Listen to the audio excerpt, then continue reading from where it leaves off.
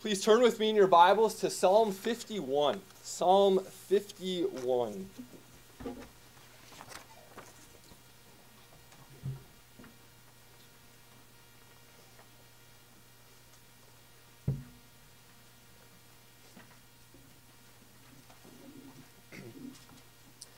This psalm is one of 6 psalms of confession that are in our Psalter. Now, we've already considered one of these psalms, Psalm 32, a few weeks ago. And so today we're considering another psalm of confession. You'll notice that the subtitle that's present here for Psalm 51 indicates the historical context of this psalm. This psalm was David's prayer of confession after he sinned against Bathsheba by breaking that 7th commandment, and as he sinned against Uriah, her husband, by breaking the 6th commandment. This then is David's prayer of confession after God sends Nathan to rebuke David for these gross sins. So please pay careful attention, for this is God's holy and inspired word that's given to us this morning. Psalm 51. To the choir master, a psalm of David, when Nathan the prophet went to him after he had gone into Bathsheba. Have mercy on me, O God, according to your steadfast love. According to your abundant mercy, blot out my transgressions. Wash me thoroughly from my iniquity and cleanse me from my sin. For I know my transgressions, and my sin is ever before me. Against you only have I sinned and done what is evil in your sight, so that you may be justified in your words and blameless in your judgment. Behold, I was brought forth in iniquity, and in sin did my mother conceive me. Behold, you delight in truth in the inward being, and you teach me wisdom in the secret heart. Purge me with hyssop, and I shall be clean. Wash me, and I shall be whiter than snow. Let me hear joy and gladness. Let the bones that you have broken rejoice. Hide your face from my sins, and blot out all my iniquities. Create in me a clean heart, O God, and renew a right spirit within me. Cast me not away from your presence, and take not your Holy Spirit from me. Restore to me the joy of your salvation, and uphold me with a willing spirit. Then I will teach transgressors your ways, and sinners will return to you. Deliver me from blood guiltiness. O God of my salvation, my tongue will sing aloud of your righteousness. O Lord, open my lips, and my mouth will declare your praise. For you will not delight in sacrifice, or I would give it. You will not be pleased with a burnt offering. The sacrifices of God are a broken spirit, a broken and contrite heart, O God, you will not despise. Do good to Zion in your good pleasure. Build up the walls of Jerusalem. Then you will delight in right sacrifices, in burnt offerings and whole burnt offerings. Then bulls will be offered on your altar. Well, the grass withers and the flower fades, but the word of our God stands forever. May he write this word upon our hearts this morning. Well, when you look at our order of worship, you may wonder, or you may have wondered at a time in the past, why do we do what we do in corporate worship? Why do we have all of these elements in our liturgy? Is there any reason for having all of these various liturgical elements? Do we do these things merely out of tradition because this is how Christians in the past have done things? We don't do this out of mere tradition. We are very intentional about what we do in our corporate gatherings together. We believe that what we do in worship on Sunday mornings is meant to set the tone for the rest of our week. We believe that the practices that we engage in corporate worship are practices that we are called to habituate Monday through Saturday. Or to put it another way, when you think about piety, your piety before God as a fountain, The very top tier of that fountain is corporate worship, and that is meant to overflow into every part of our life. And so if you've worshiped with us for any amount of time, you will know that every Sunday we gather and we hear God's law read to us and applied to us. We then are called to confess our sins in light of God's moral standard. And then we also hear God's gospel, a declaration of pardon, and we are called, in light of that declaration, to rest in Christ. We hear the law and the gospel. We are called to confess and rest, confess our sins and rest in Christ. These, of course, are very important habits in the Christian life. These are habits that we aren't only to do on Sundays, but these are habits that we are called to do every day of the week. We are called to confess our sins and rest in Christ. As we consider Psalm 51 as a prayer of confession, a psalm of confession, my hope is that we would come away with a richer, fuller, more textured understanding of what it means to confess and rest. What does it mean to confess our sins and rest in Christ? These are really the two main themes that we see here in this psalm of confession. So first, what does it mean to confess our sin? This is something that we do every Sunday. Why is this such an important habit of the Christian life? Well, notice what David says in verse 4. David says, "Against you and you only have I sinned and done what is evil in your sight." Now, after reading this, you might be thinking to yourself, wait a minute, David. You sinned against Uriah, you sinned against Bathsheba, you sinned in some sense against the kingdom of Israel as you let them down by not being the type of righteous king that you were called to be. Why are you saying against you and you only have I sinned and done what is evil in your sight? Well, of course, David knows that he sinned against other humans. He did sin against Uriah. He did sin against Bathsheba. But what he's telling us here, what he's teaching us, is that all sin is ultimately sin committed against God and his supreme majesty. Now, why is this the case?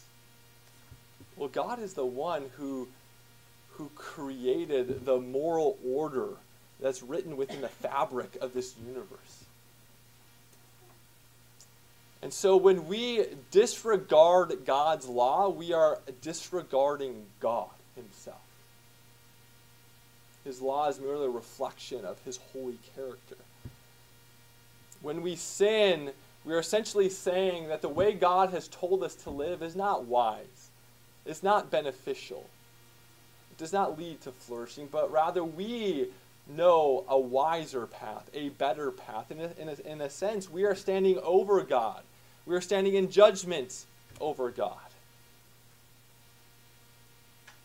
When we sin, we are essentially misusing the gifts that God has given us. God has given each one of us gifts of creativity, energy, intellect, cognition, and we have been called to use these gifts in order to serve our neighbor and glorify him. Thus, when we sin, we are using these God-given gifts to tear down our neighbor and glorify ourselves. So all sin, though they may be sins committed against other persons, they're ultimately sins committed against God and his supreme majesty. And we are called to recognize, acknowledge, and confess this reality. We also are to confess the pervasiveness of our sin. You'll see in the second half of verse 1 and verse 2, David uses three different terms here to refer to his sin. He refers to his sin as transgression, iniquity, and then sin. What this teaches us is that David recognizes and acknowledges the pervasiveness of his own sin. He knows that his sin doesn't merely lie or reside in the surface of his life or in his external actions, but rather his sin resides in the recesses of his heart. David knows that his sins that he needs to confess before God are not merely the sins of adultery and murder. When you read the narration of David's sins in 2 Samuel 11 and 12, you'll find that his sin actually began with a look. He saw Bathsheba bathing on the top of the roof, and he lusted. He engaged in covetousness. Rather than confessing that sin, he stayed silent. He let that sin fester within him, and that sin sprouted and took root and gave forth to adultery, and adultery snowballed into murder. David recognizes the pervasiveness of his own sin that resides in the head, the heart, and the hands.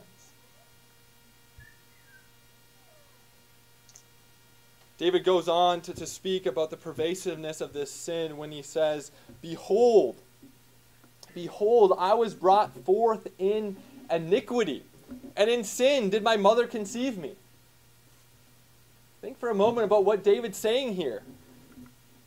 David is saying at the very moment in which he was conceived, the very moment in which he became a human person, he was a sinner. Before David had the power of cognition or reason, he was naturally disposed to rebel against God and his moral order. Talk about pervasive. And this reality is true of all of us who are in Adam. Our sin problem didn't originate the very first time we disobeyed our parents consciously. Our sin problem began in the womb. Now, where did this sinful nature come from? Well, our catechism, reflecting what Paul says in Romans 5, says that our sinful nature comes from the fall and disobedience of our first parents, Adam and Eve, in paradise. Adam stood as our legal representative. His actions, his performance had consequences for the many. Just like oftentimes politicians, world leaders act, and their decisions have ramifications for entire nations. Well, in a similar way, Adam's actions had consequences for the many. So when Adam sinned we all. Adam's sin resulted in guilt and corruption being imputed to all mankind. And therefore we inherit this sinful nature from our first parents, Adam and Eve. What this means for us then is that everything that we do is tainted with sin. Even our best works, even as our best works as regenerate Christians, are tainted and defiled with sin. You know, boys and girls, I've used this illustration before, but it's like you're playing outside in the mud and you come inside without cleaning off your shoes. What are you going to do? You're going to attract mud everywhere. Your parents are going to know exactly where you went. You're going to leave a trace of mud with every footstep. And so it is with sinful human beings. Everything that we do, every thought we think, every word we speak, every action we commit is tainted with sin. This is pretty self-evident when you examine the intentions, dispositions, and attitudes of your heart whenever you engage, even in your most pure act. You have sinful natures. Thus, we are called to confess not only that our sin is committed against God, but we are to confess the pervasiveness of this sin which we commit against God and his supreme majesty. Now, our natural disposition is to have X-ray-like vision when it comes to perceiving and recognizing the pervasiveness of other people's sin. This is very easy for us, but we get quite uncomfortable when it comes to recognizing, owning, and confessing the pervasiveness of our own sin. This becomes even more self-evident when you think about how difficult it is to receive criticism from someone. When we receive criticism from other people, our first instinct is to defend ourselves, to defend our own righteousness. But how easy it is to become critical and judgmental of others, not necessarily in word, but in thoughts. We're quick to criticize. Now, of course, there's a time to confront others in their sin. Jesus acknowledges this, but Jesus says and reminds us of some very helpful principle in Matthew chapter 7, verse 5, when he says that we first need to take the log out of our own eye, and then we will see clearly to take the speck out of our brother's eye. There may be a time in which we do need to take the speck out of our brother's eye, but we first need to begin by confessing, acknowledging, and owning the log that is in our own eye. And so one of the reasons why we gather each Sunday and hear the law read to us and confess our sins in light of that law is we're seeking to habituate this practice of confessing the pervasiveness of our sin to God first. First, before we even think about taking that speck out of our brother's eye. This is meant to be a habit that is to characterize our entire lives as Christians, and it begins with what we do here as a corporate body on the Lord's Day. Well, what do we do with this sin problem? How is our sin removed from our account? We also see in Psalm 51 that we are called to rest. So we're called to confess, but we're also called to rest. And we're called to rest in this promise that God is the one who removes our sin. So again, if you look at verse 1, this psalm begins with David calling out to his God, saying, "Have mercy on me, O God, according to your steadfast love, according to your abundant mercy." David here is appealing to God to show him mercy based on God's own character. David knows who God is. David knows the stories of Israel. David knows God's track record. David knows God's faithfulness that was displayed to Abraham, Isaac, and Jacob. David knows how God was revealed to Moses in the burning bush as the God who is, or who will be, and who calls himself, "I am who I am." David knows who God is, and he's appealing to God's gracious character and calling God to be merciful to him in his sin. And you'll see that David uses a number of verbs to refer to his God removing his sin from his account. He in the second half of verse 1 and verse 2, he calls God to blot out his sin. And this image is the image of wiping out ink or words from a book. You know, boys and girls, I bet you've all had that experience where you've done your homework and you realize you've been doing everything wrong, and hopefully you've been writing in a pencil so that you can take that eraser out and vigorously erase all of that wrong work. This is the image that David wants us to have in mind. He's conceiving of his sin as being recorded in a ledger, and he's asking God to erase all of his sin from his ledger.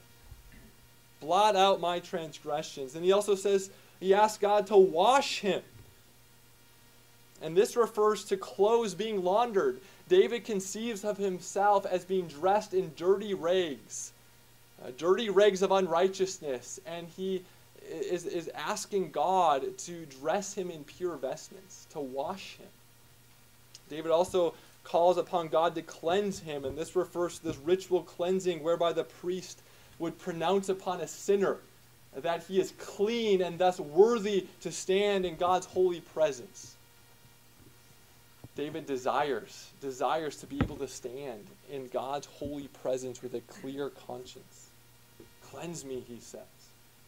It's striking that David, when he thinks about his sin, he conceives of sin as being filthy. When he conceives of himself as being dirty in his sin, in need of a washing. Now think of those times when you've been working outside or gone for a hike or you've exercised. You come to the house, and before you eat, before you relax on your couch, before you go to bed, the first thing you want to do is take a shower. Because those things are not going to be enjoyable unless you're clean. This is how David feels in a moral sense. He feels dirty. He feels stained in his sin. And he needs God's cleansing grace to wash over him. Oftentimes, this is how we can feel. We can feel stained in our own transgressions, in need of God's cleansing grace. Now, David here recognizes that he cannot remove his own sin. No matter how remorseful he is.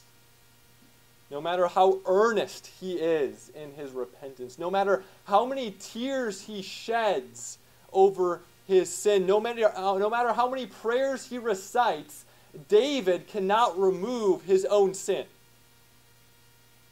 This is a work that belongs to God alone.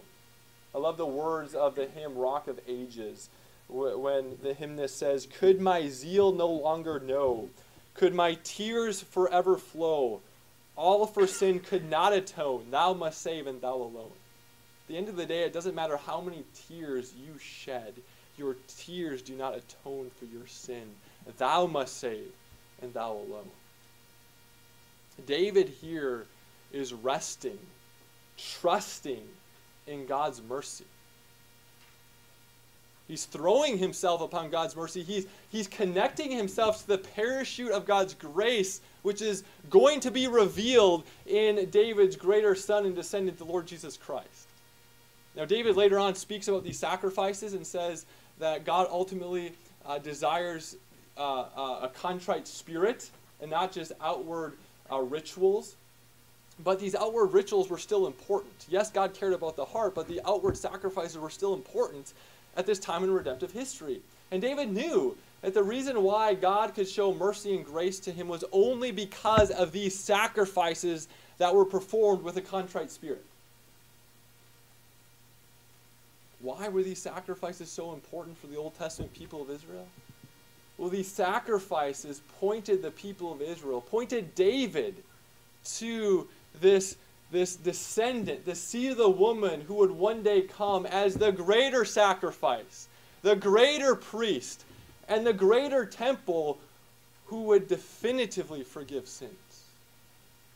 Consequently, then, every time David smelled the aroma of burnt flesh and burnt animal hide rising before God as a pleasing aroma before him, David was reminded of his greater son and the sacrifice that he would perform on his behalf.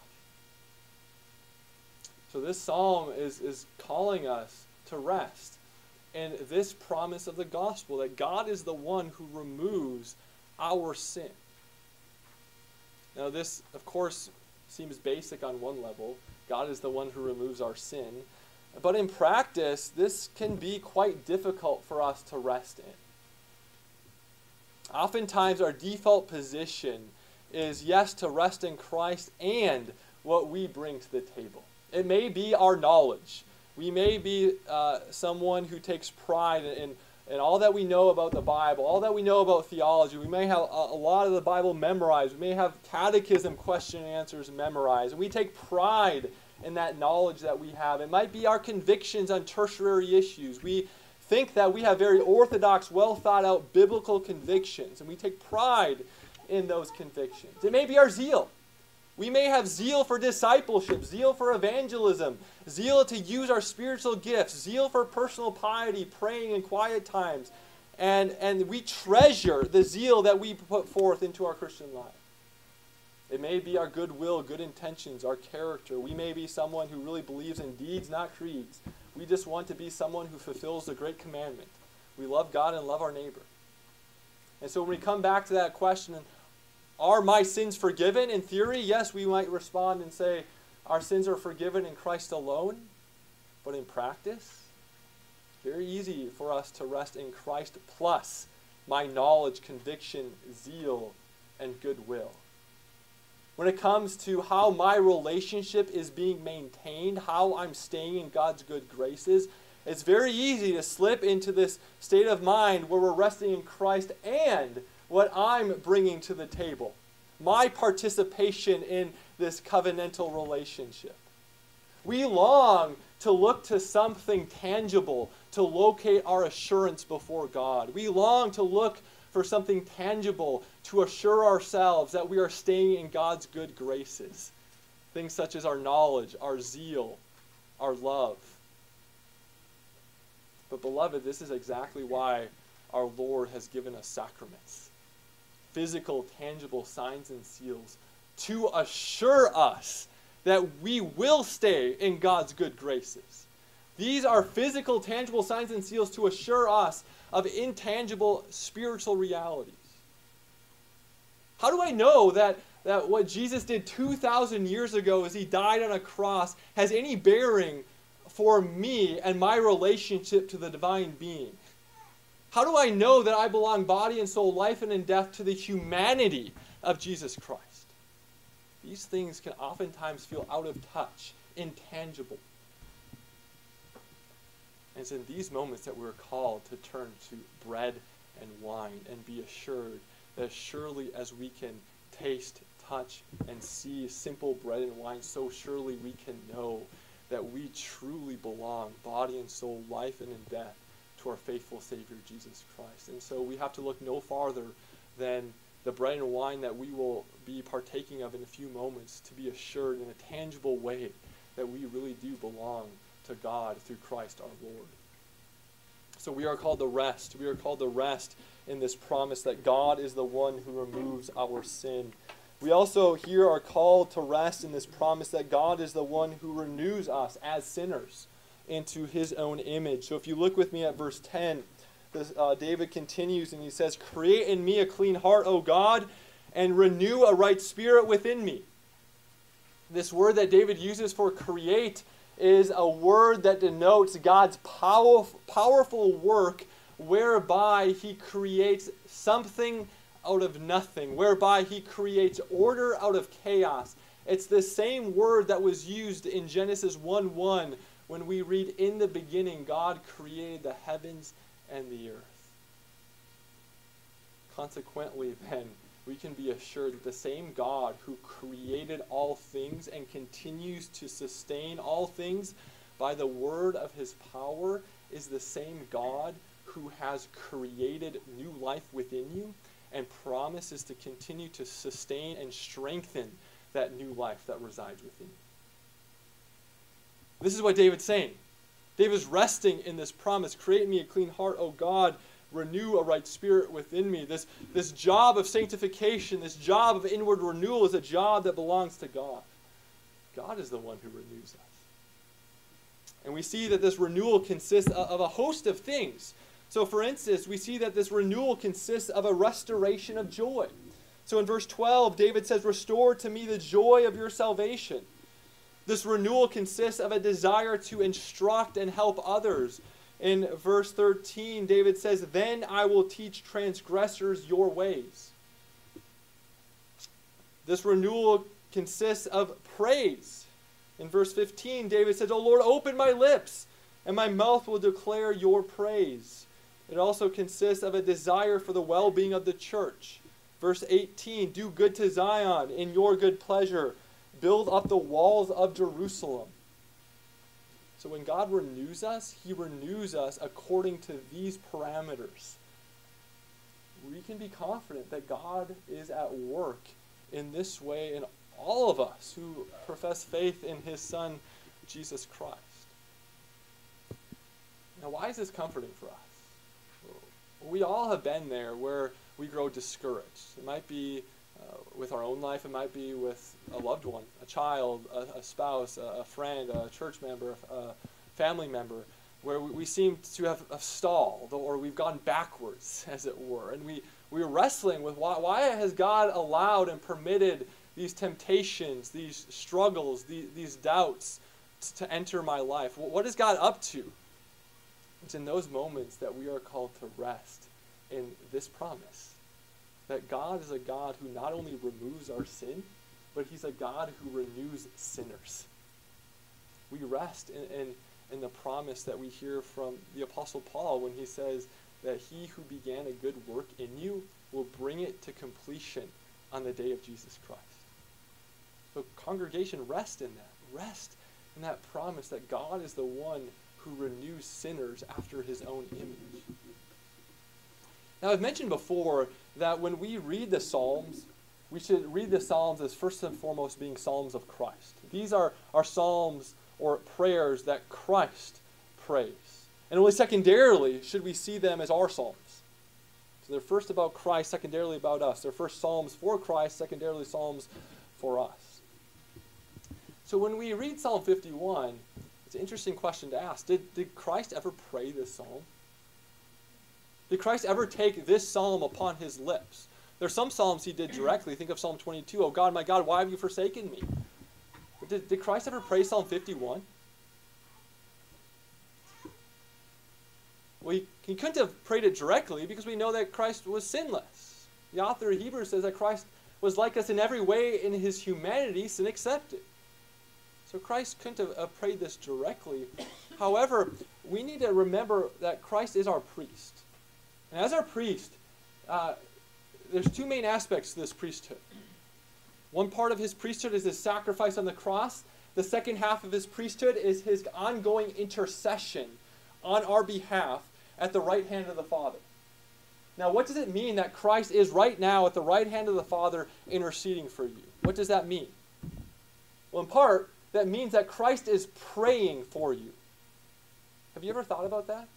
Have you ever thought about the fact that Christ knows your weaknesses, your doubts, your temptations, your sins better than you do? And he lives at the right hand of the Father to pray for you? Not only that, we know that his prayers are always answered because they perfectly conform to the divine will. Have you ever thought about that? Christ prays for you? What sorts of things does Christ pray for on behalf of the church? Well, the types of things that we hear in Psalm 51. Think about reading Psalm 51 as a prayer for Christ, a prayer by Christ on behalf for his church.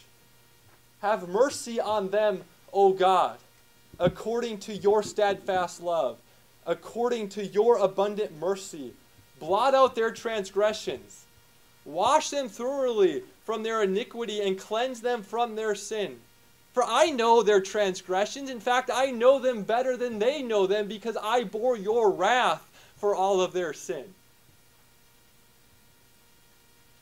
Cast them not away from your presence, and take not your Holy Spirit from them, because I died to purchase the Spirit for them. It's very comforting to read Psalm 51 as a prayer that Christ prays for his church right now at the right hand of his Father. One reason why we can have confidence that our faith will not fail, beloved, is because we have a faithful intercessor and mediator who prays these types of things for the church, for you individually. So, congregation of Christ, this morning we are called to confess, rest, and know that Christ prays for you. Let us pray.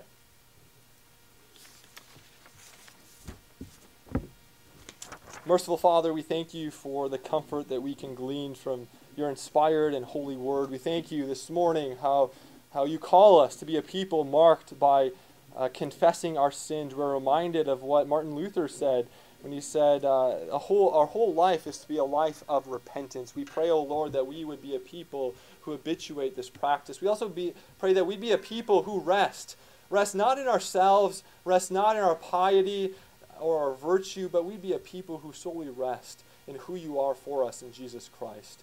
And we pray that we would think often about the fact that you have not left us destitute, but we have a mediator and intercessor who lives at your right hand, who